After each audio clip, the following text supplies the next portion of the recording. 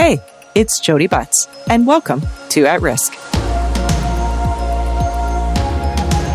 As has been said so aptly a number of times, we may be done with COVID, but it isn't done with us yet.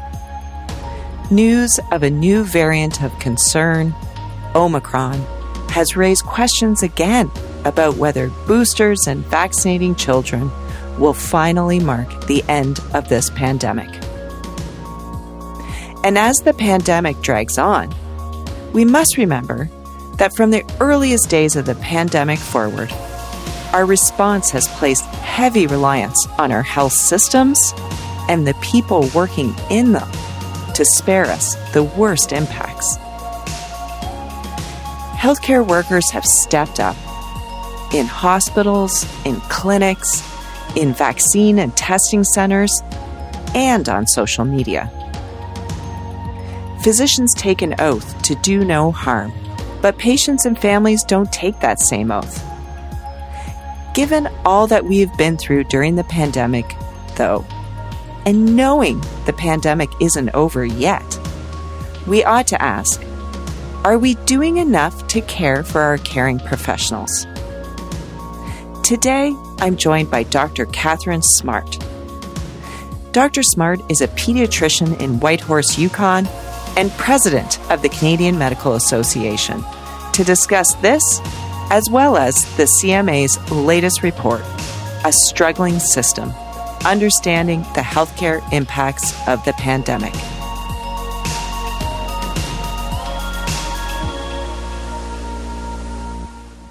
Thank you for joining me, Dr. Smart, and welcome to At Risk. Thank you so much for having me. So please tell us, how bad has it been for Canada's healthcare workers during the pandemic in terms of threats and intimidation?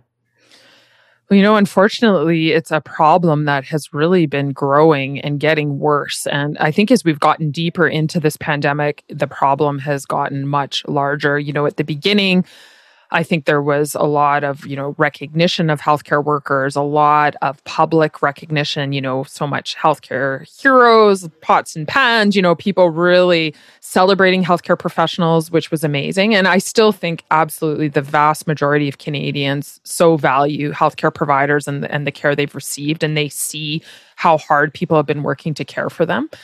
But, as the pandemic's evolved, we've seen this evolution of misinformation really filling the space and this increasing polarization around things like vaccinations, vaccine certificates, or passports.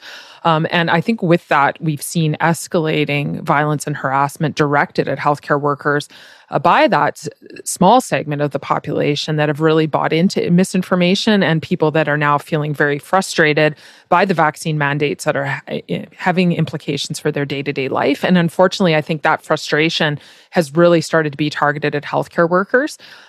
So I think we've seen it very publicly at some of the demonstrations and protests that have happened around hospitals. Most recently in this past week, protesters harassing families and children at a pediatric vaccine clinic, which is something that's really kind of hard to imagine that people would stoop to that level.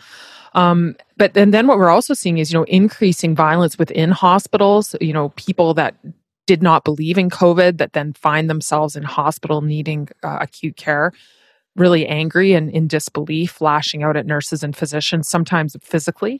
And we've been seeing, increasing threats, I think in an effort to intimidate healthcare professionals. And those have come in the way of, death threats through things like phone calls, faxes, but online has really become a huge area where that's happening as well, with increasing trolling behavior, but more concerning, I think, is direct messages and threats that are being made in a very real way to physicians, and that's been really, really concerning. And of course, all that behavior is really contributing to the burnout that's happening in our health workforce right now, which is really concerning because we need those people, and we need them well so that they can continue to care for Canadians.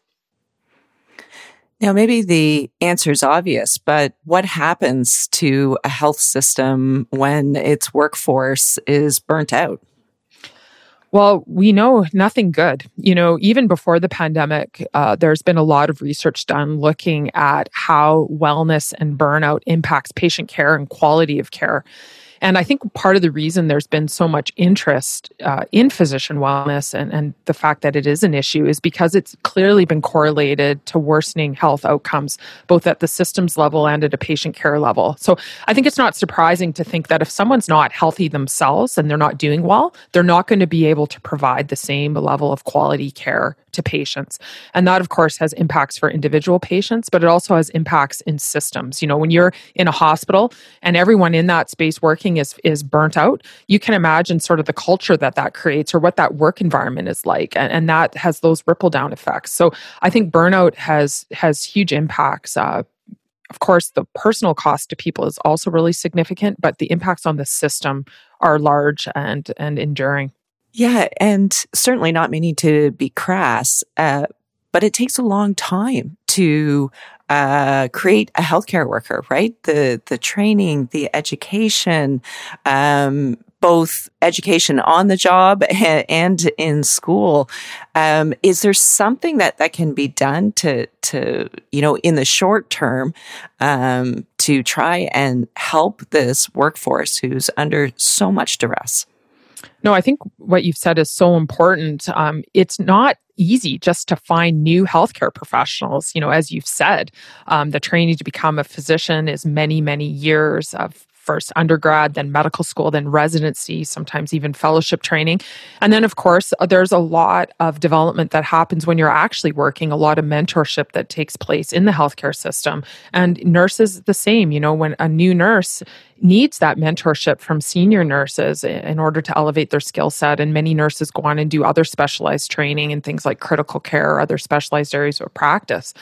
So when we're seeing attrition from our experienced healthcare staff, that again has huge effects on the system. And that's why addressing things like burnout and wellness and retaining the staff we have is so important.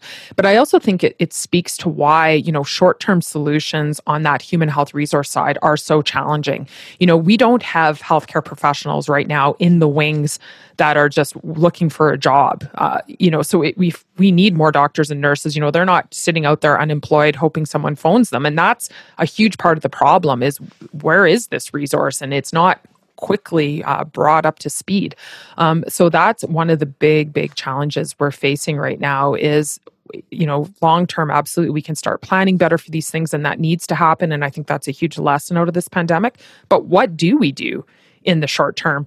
And I think that's why addressing things that contribute to burnout, like intimidation and harassment, are so important, because that's at least something we could maybe do something about to make people's lives a bit better day to day. Yes, well, last week, Minister Lametti provided a press briefing and legislation was introduced, really creating two new criminal offenses, one targeting intimidation of health workers, and the second one focused in on obstruction to access to health care. How has this two new offenses been received by the profession? I would say very, very well. We were very happy to be at that press briefing with Minister Lametti and part of delivering that message to Canadians and to our colleagues in medicine and nursing that this was hopefully coming. It's been something we've been advocating about with the government now for a long time, and we were really, really pleased to see this legislation come forward. I think the way they framed it in terms of using that language around intimidation, harassment, that's the purpose of it is to intimidate people from either providing care, receiving care, or intimidation, to the people that support us to deliver the care. Is really what's needed, because that's, of course, the point of this behavior is to intimidate people from being able to do their jobs, and that's what makes it so problematic. So I think it was really received very well by our colleagues who felt like the government is hearing them, seeing them, and actually taking seriously the impacts this behavior is having on them and their ability to do their jobs. So of course now the legislation needs to be passed, and I think we're optimistic that this doesn't need to be a partisan issue and it's something that all parties can get behind. So hopefully that's something that will happen quickly, but I think it's going to really make a big difference in terms of healthcare workers feeling like this violence that they're experiencing is not acceptable, and feeling that that's being seen and taken seriously goes a long way. Yes, and I think the other really important aspect of, focusing in on intimidation and obstruction, and the reasons for it, as you say, is because it doesn't mean people can't protest. They just can't engage in tactics that are designed to prevent other people from accessing healthcare or preventing people from delivering that healthcare. Absolutely. I completely agree. And I think we all recognize that an important part of democracy is the ability for people to disagree, to have conversations about things, to be allowed to have their own opinions, and to peacefully protest. That's a really important part of our society, and it brings huge value. But that's exactly right. I think that's what we want to see is when that line is drawn between what is peaceful protesting, but crossing over and trying to use protests as a way to intimidate and obstruct people. That's now the line in the sand, right? It's been made clear. Yes, you can disagree. That's absolutely fine. You can protest for sure, but you can't cross that line into having your protest, start to obstruct people from care or intimidate the people delivering it. So I think they got that right. And I think that is important because, of course, that's a value that needs to be taken seriously. And we need the ability in our society to disagree with each other. But we also have to have some boundaries around how far that can go. And in my view, I think this struck that balance. Yeah, I totally agree with you on that. And do you anticipate all party support? Have you had any conversations with the other parties represented in the House? We have. And certainly we have heard from all parties that they are concerned about this issue. I think it's very front and center right now in people's minds and want to take action on it. Certainly in the past, we've seen both the Conservatives and the NDP both speak out on this issue and offer to take action on it. So I think we're optimistic that when this comes to the House, it should be supported. I think it would be surprising to see a political party argue against this. I don't know what rationale you would exactly have for thinking it's okay that people are intimidated in giving care or receiving care. And I think because of the balance they've struck, still allowing for peaceful protest, which is important, I think that takes that concern off the table. So I'm really optimistic and hopeful that we'll see this bill move through quickly. Now, during the press briefing and even earlier in our conversation, you talked about physicians working in hospitals and clinics and on social media. Do you think that this legislation will do anything to target the threats and intimidation that occur over the social media platforms? I think it's certainly a starting point. We did have that conversation with the government. Will this extend to online spaces? And we've been told that it will. So I think that's very encouraging because, I think what we've also really seen during the pandemic is how important online spaces have become for our society. We've been able to get out so much information to the public using platforms like social media, and we've been able to dispel so much information that's also reaching people through those platforms. So, of course, that is a concern, absolutely. But I think there's a huge possibility in continuing to leverage social media as a way to provide more education and information to Canadians around health, and I think that's really important. And I think it's really critical that actual experts can fill those spaces, physicians, nurses, scientists. We can't let those spaces be overtaken by people peddling misinformation. So our voices in that space, I think, are more important than ever. And I think the fact that this legislation can extend to intimidation in those spaces is critically important to allow those spaces to remain a reasonable place for people to have conversations. We've also are starting to have some conversations with the social media platforms themselves that have been really encouraging. They share our concern. They want their spaces to be safe for the people that use their platforms. They certainly want to allow dialogue, which we think is important, but they don't want their platforms to become havens, for misinformation or for violence, harassment, or bullying. So I think there's a lot of shared interest in making sure that these platforms are safer. And I think this legislation also helps those platforms then in terms of, their own terms and conditions and how they manage those spaces when they've got that clear backing from government to say, this intimidation is not acceptable. So I feel like we're moving in the right direction. I think we all know it's never going to be perfect, but I think improvement and trying to make these things function better for people is what we should be doing. Yes, I mean, look, vaccine hunters, a lot of people bemoaned that there had to be vaccine hunters to help us navigate the system and find available vaccine. But hugely important initiative that just had enormous positive impact. Oh, absolutely. Yeah. And that's what I think's been so interesting during this pandemic is that's a great example of something that, popped up and helped so many people. And also all the incredible quality information that's been made available to people online so that they can go there and get answers to their questions. And that concerted effort to provide quality information for people, I think has been amazing.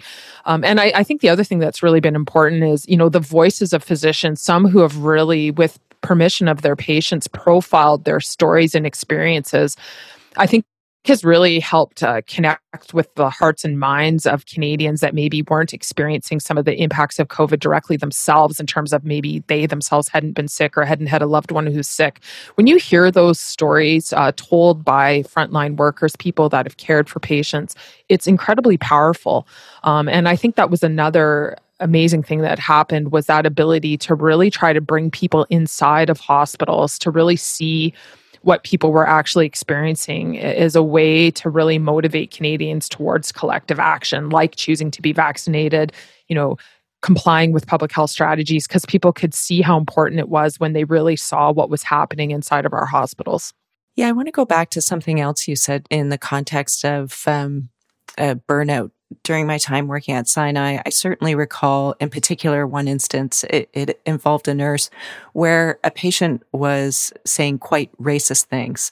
That nurse continued to provide care, but we felt it important to provide additional supports to that nurse, understanding that this was beyond the call and that, those kinds of utterances do create harm. So thinking about that and understanding that, threats and intimidation, while they've certainly escalated during the pandemic, they're not new. And also that it's a very gendered issue as well. And that the experiences of women in the healthcare workforce as it relates to threats and intimidation is even, more so. So do we think this legislation or these potential 2 new criminal offenses, will this help even beyond the pandemic, try and address what has been even a problem that predates the pandemic? I certainly hope it does, because as you've said, I think way too many healthcare workers have had to tolerate violence, harassment, and bullying in the workplace for far too long. And I think you're absolutely right. It has often roots in misogyny and racism, and it's been disproportionately a burden carried by nurses who, of course, are largely female and have experienced levels of workplace harassment and violence that are really, hard to comprehend. We were hearing at the press briefing, over 90% of nurses have reported this. So this is a huge systemic issue. No one should have to tolerate that type of behavior in their workplace. And I think for too long, the messaging has sort of been to healthcare professionals, well, it's just part of the job. You kind of have to put up with this. Well, there are patients, we have to care for them. It hasn't really been taken seriously enough in terms of putting some boundaries around what's acceptable behavior and what's not. You'll walk around a hospital, you'll see all these posters, harassment's not tolerated or, violence isn't tolerated. But what are we really doing to follow up with that in a real way to protect people and create safe workspaces for them? And I think that's hugely, hugely important. So I do feel that this legislation sends that message also, as you've said, hopefully we're not in this pandemic forever. And as we emerge out of it and we focus on rebuilding our healthcare system, I think this is a fundamental thing that we need to think about is how do we create psychologically and physically safe workspaces for people so that they can thrive in their work and they don't have to go to work scared about the treatment that they're going to have to endure when they're there. And I think that we see, unfortunately, as you said, so much of this hatred does have that underpinning of misogyny, of racism, of anti-Semitism. This is really concerning. And we know that those are really structural issues that impact people's wellness and not only for people providing care, but also for patients and more broadly in our society. So I think these issues impact everyone. And the more that we can do to actually name them, acknowledge them, and take action, I think goes a long way to creating a better Canada for everybody. Is there anything in medical education that prepares, future physicians for the work environment they're going to encounter? Yes, and I think it's getting better, but I think there can always be more. It's interesting for myself. I've been in medicine now for over 20 years. And when I think back about what it was like in my training and how much we talked about these things, I've really seen that shift. People now often use the term the hidden curriculum, which was not a term I'd ever heard when I was a medical student. And what they mean by that is really those unspoken norms that exist in medical culture that can sometimes be really detrimental to people's wellness. So I think there's more awareness around some of the cultural aspects of medicine and the way we even treat each other that need to shift and to create a healthier workplace for people. So I think that's an important part of the conversation. We certainly, in our training, of course, do talk about how do we deal with difficult situations with patients? How do we navigate these types of scenarios where there is disagreement or, inappropriate behavior, violence, harassment? And those are things that we sort of, sometimes practice, and we do talk about them. I would not say there's a lot of opportunities for people to learn about that online space, as I think it's something that's newer and certainly in terms of physicians really being active in those spaces en masse, which I think has been a big change with the pandemic. There's always been people that have been more active in social media, but I think you're seeing now a big upsurge in the numbers of people.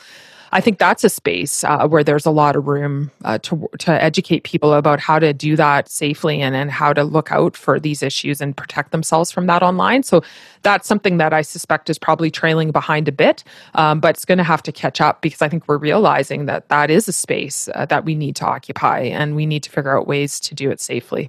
Yes, I think that is potentially one of the positive outcomes from this pandemic is that I think Canada's physicians have really found their voice online, and it truly is another avenue of care. It's not an avenue of treatment, but it's an avenue of care.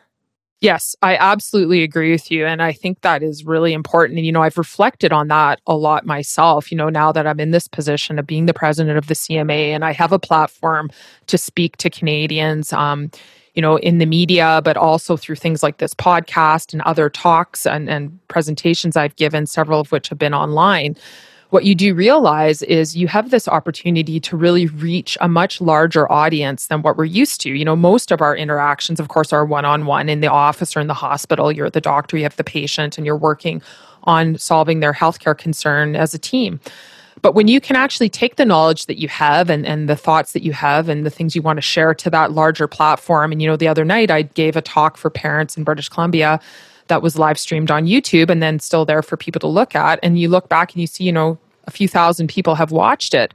What you do realize is in that hour of your time, you can actually reach such a larger audience than what we would do traditionally. And I think that type of care, that ability to reach more people, to answer their questions, to share information, and then for it to be there in that online space for other people to access if they have questions is so, so important.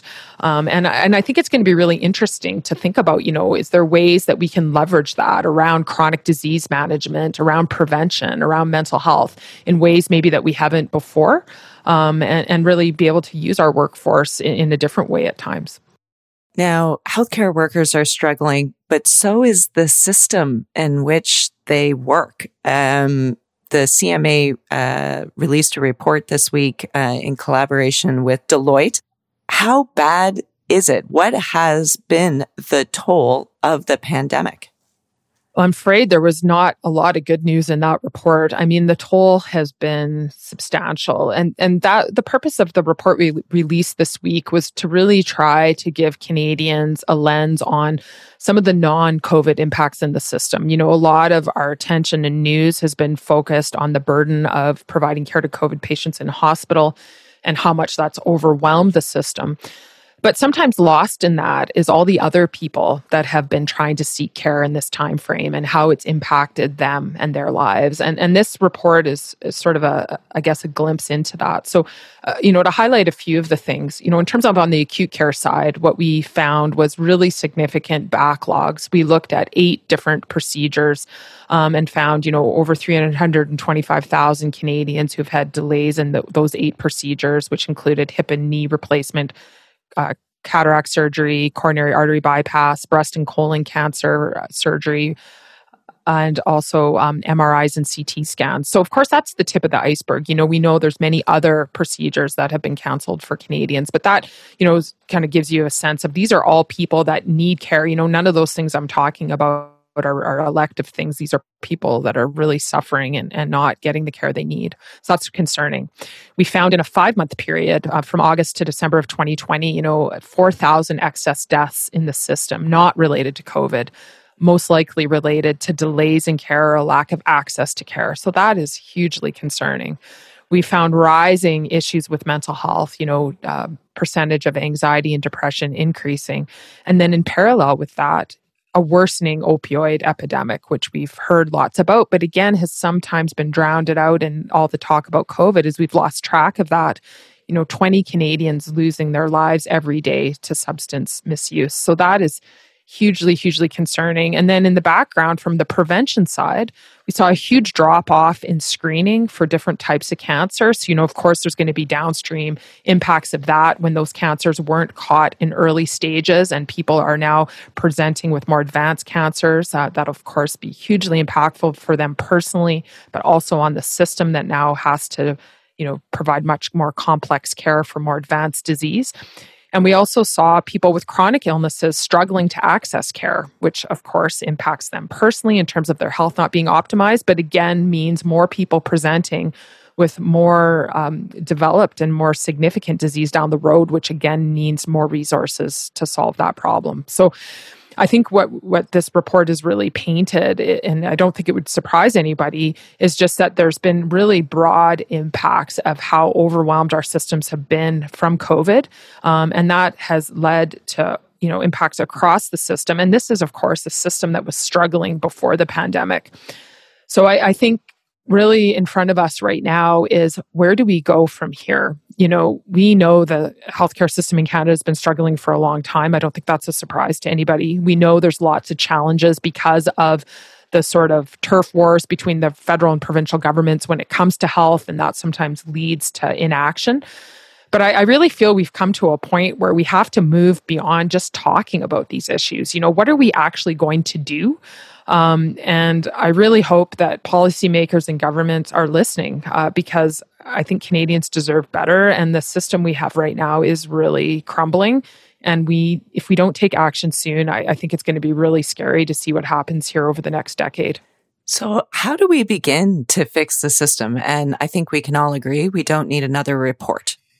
Yes, no more reports. What might shock people if they take a look at that report is that the impacts are far-reaching and large. It's not, it's broad and deep, the impacts that all of our attention to COVID has had on the system. Oh, yes, I totally agree. And, really, is there anybody in Canada whose health hasn't been impacted in some way by this pandemic? I would argue there probably isn't. So where to start? And I think that's what's so challenging. And I think there's so many different conversations we could have. I think your first point, please don't keep studying this, is really important. We've looked at this. We know what a lot of the issues are.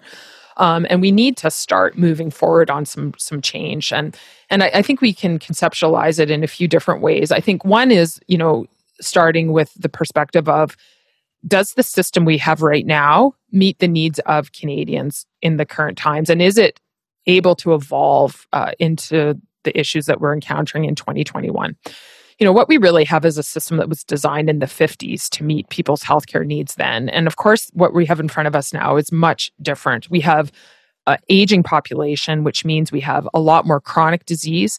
People are surviving things like cancer and other illnesses at rates they did not before. So we have a lot more complexity in medicine. We've also seen, huge scientific advances. So there's all sorts of diseases now that we can treat and surgeries that we can perform that we couldn't in the past. So our ability to do things has gotten larger, but the system hasn't maybe always kept up with that. So I think what we really need to think about is, how do we look at the system we have now and the healthcare needs that are in front of us and what needs to evolve? So there's, a few things.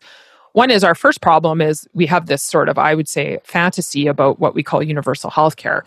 We don't really have a universal healthcare system in Canada. We have a universal illness care system. So, if you need a hospital, you need a doctor, yes, that's paid for.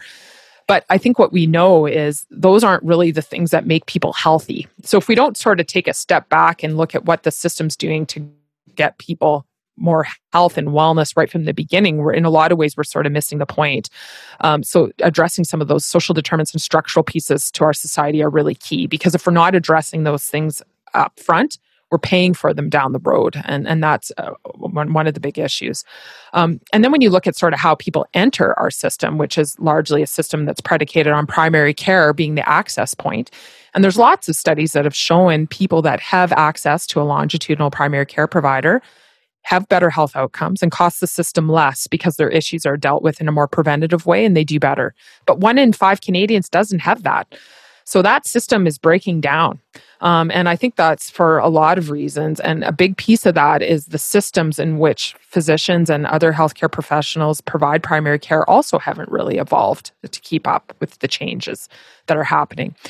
So, we see examples of different ways of doing things, more integrated team-based care, different payment structures for physicians, different ways of organizing care. But none of those things have really been scaled up in a large way.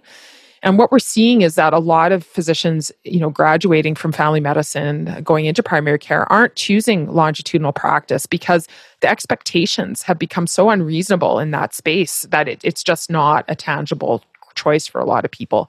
A huge piece of that has been the administrative burden of medicine that's really increased. So these electronic medical records that should be making our lives easier have actually made them much worse. So the amount of time that people are having to spend on that has dramatically increased. That's hugely problematic. And then, and the other piece of that is we've also not leveraged what should be the benefit of those EMRs, which is better data. That we have a ton of different types of EMRs. They don't speak to each other. We're seeing some provinces move to sort of provincial level integrated data, but that's new. There's no integration across the country.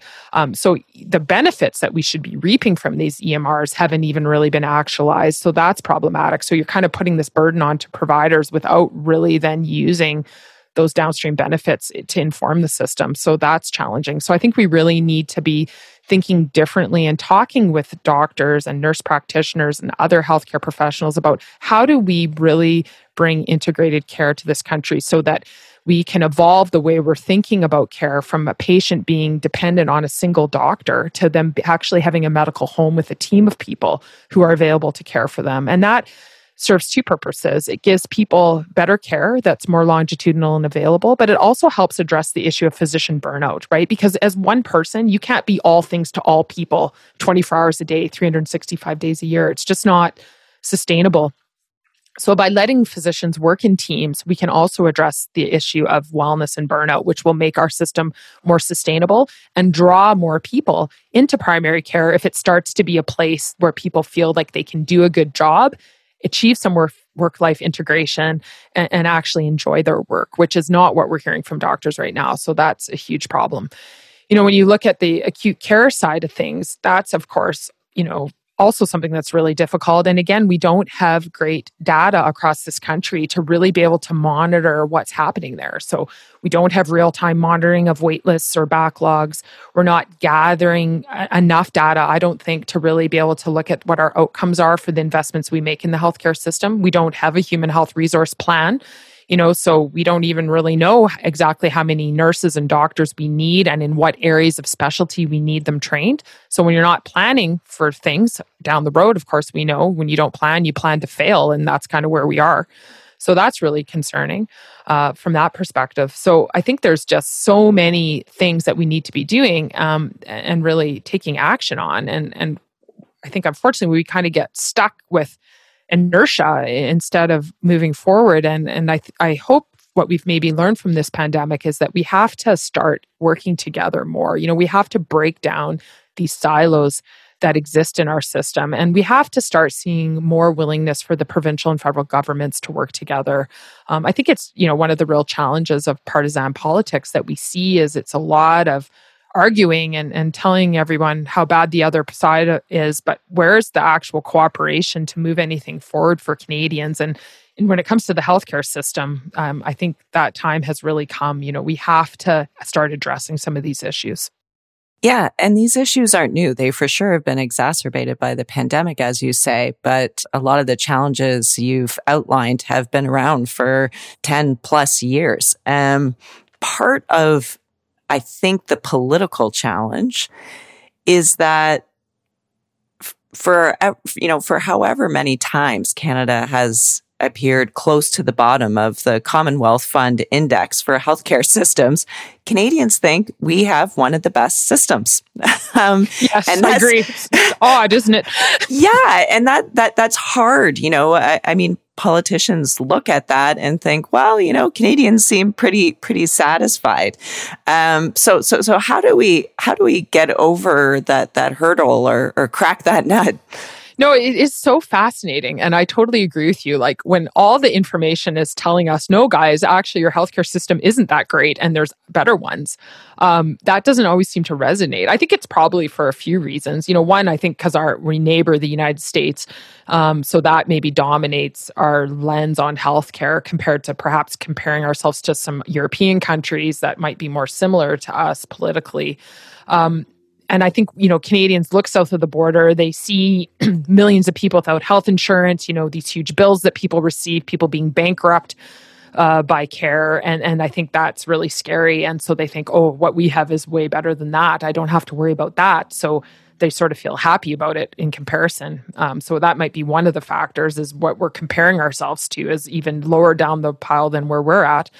I think the other piece is it has, in a lot of ways, it is kind of part of the Canadian national identity, right? We do have this pride in our healthcare system, and I think it's something that has sometimes made it a bit like the elephant in the room, right? Like no one really wants to talk about the fact it's not working well because there is this sense of pride in it, or like a Pandora's box. Like no one really wants to open it and find out what's really going on because it is so overwhelming to think about what to do. And I think that combination of things, has allowed politicians to sort of, mention it and, we're going to, we need to do something about it, but it hasn't maybe taken the predominance that it should.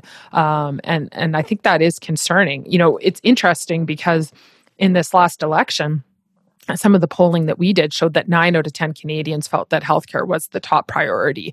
So that was interesting. I do think, people are realizing more and more it's a problem. But as you said, a lot of these things we've been talking about, they're absolutely not new. That is so true. And I think that's really important actually for people to understand. The pandemic has absolutely made these things worse, but these were problems that were there before. So it's not like when the pandemic ends, this is all magically going to be better. And neither are these things easy to solve. If these were easy changes, they would have already happened. And I think that's also what's challenging. When you look at a political cycle, these are not things that anyone's going to solve in one political cycle. These are deep problems. They need long-term thinking and planning. And I think that's a real challenge too of politics is naturally as a political party, you're looking towards the next election. You're looking towards how do you engage with voters, what's going to get you that next agenda. And so I think digging into some of these problems where they're complicated, the solutions aren't easy, and also the benefits that you're going to get from solving the problem aren't going to be in your term, right? They're going to be maybe 10 or 20 years down the road. There's a little bit less interest in going there. But I think, the problem is if we don't, where are we going to be in another 10 years? So the report, Struggling System, it specifically calls out the federal government. And we typically think of, the provincial governments, for constitutional reasons, having carriage of our health systems. So talk to me just a little bit about why targeting the federal government as, a very important part of the solution to our health system struggle? Well, I think what we know is that a large proportion of healthcare funding comes from the federal government.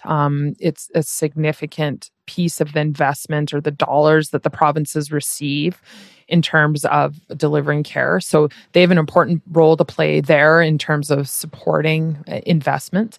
I can also appreciate that's a challenging role for the federal government because they then don't necessarily have control over what those dollars actually do.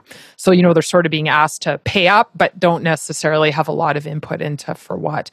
And I think that's likely why we've seen a shift in interest from the federal government away from just continuously increasing the Canada Health Transfer to wanting some of these more targeted investments where they feel they have a little bit more say into what the dollars are going to do.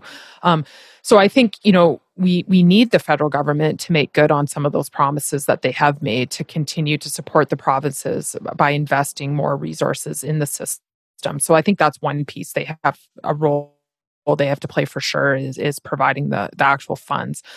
But as we've been talking about, we all know that this problem is more significant than just more dollars going into a system that doesn't work well. So we also see a role for the federal government to provide some leadership on some of these pan-Canadian type issues. So, one of them is the human health resource planning. That's a definite role for the federal government that can help the provinces develop a planning tool that then can have that national lens on this issue.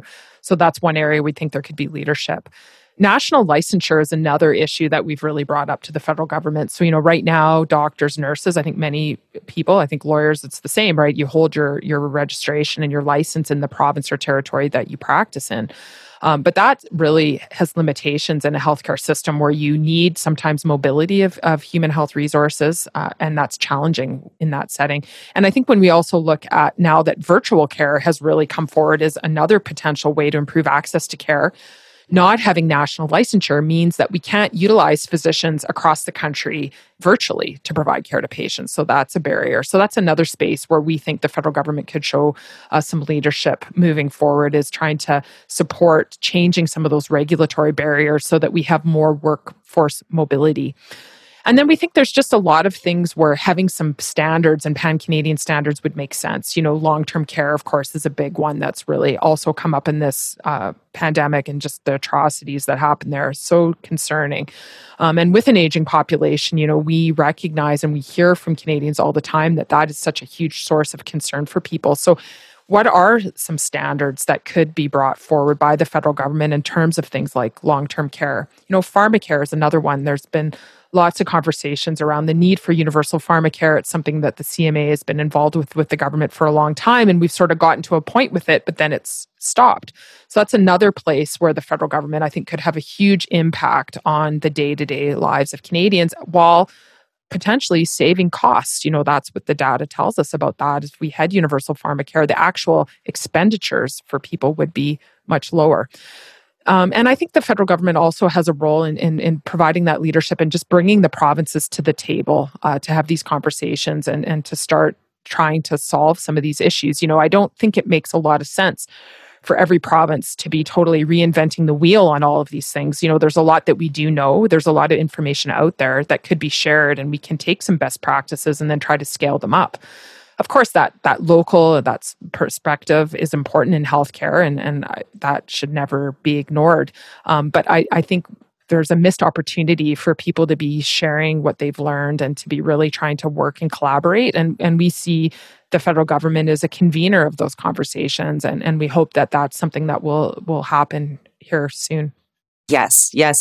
And I think that baked into what you just said, some of these things don't cost a lot of money, right? Yes.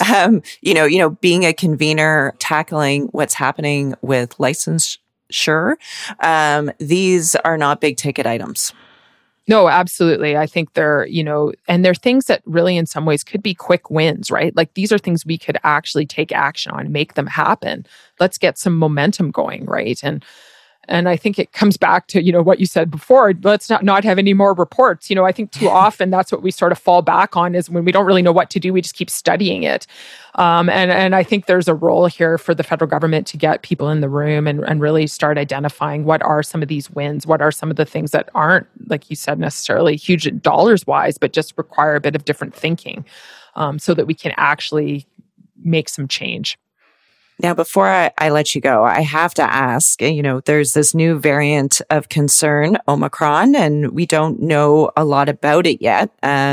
You, of course, in your practice, work under stressful conditions, and you've been a member of Medivac teams, so you have lots of experience with dealing with uncertainty.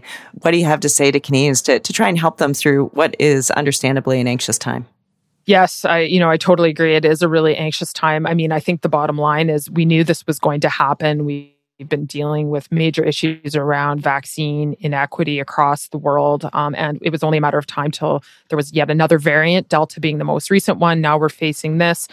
As you said, I think right now there is just a ton of uncertainty about what impact Omicron is going to have in Canada, which is highly vaccinated. What does that look like? How transmissible is it going to be? And most importantly, what level of disease is it going to cause in people, and what's going to be the impact of our vaccines in terms of fighting it? And this is something I think is going to become more clear over the coming days. So I think, really right now, what we all need to do is, take a deep breath. We're going to get through this. It is very anxiety provoking, but we've learned a lot through the pandemic already. And I think we're much better equipped than we were when this first started to know some of the things that work. And if we need to pivot back to those things, no one wants that, but I think we know how to do it. I think, what can individuals do? They can become vaccinated if they're not vaccinated yet, right? They can continue to wear a mask when they're indoors and follow public health guidelines. They can continue to be kind to each other and their communities and their healthcare workers. I think I've really noticed right now, as much as there's been all this harassment and violence we've been talking about, this is a small group of people. And I've also really noticed, Canadians, I think, making that extra effort to say thank you, to smile, to acknowledge the person around them. I think we all know right now we're all under a lot of stress. And those small moments day to day when we encounter people, right? That extra word of gratitude, that extra recognition, a smile, even if it's behind your mask and you're smiling with your eyes, people feel that. And I think right now we need to not underestimate the importance of just those basic acts in our day-to-day life to kind of keep us moving forward through this unknown period. What it can't do is become so overwhelming that we lose sight of the importance just day-to-day of caring for each other. And I know we're going to get through this as a country, and I really hope that this variant doesn't end up being a huge step backwards. But what we have right now is we have each other and our loved ones and our communities, and I think we just have to keep pulling together. Dr. Smart, thank you so much for your leadership and for spending time with me today. Really appreciate it. Thank you so much, Jodi. I really appreciate the conversation.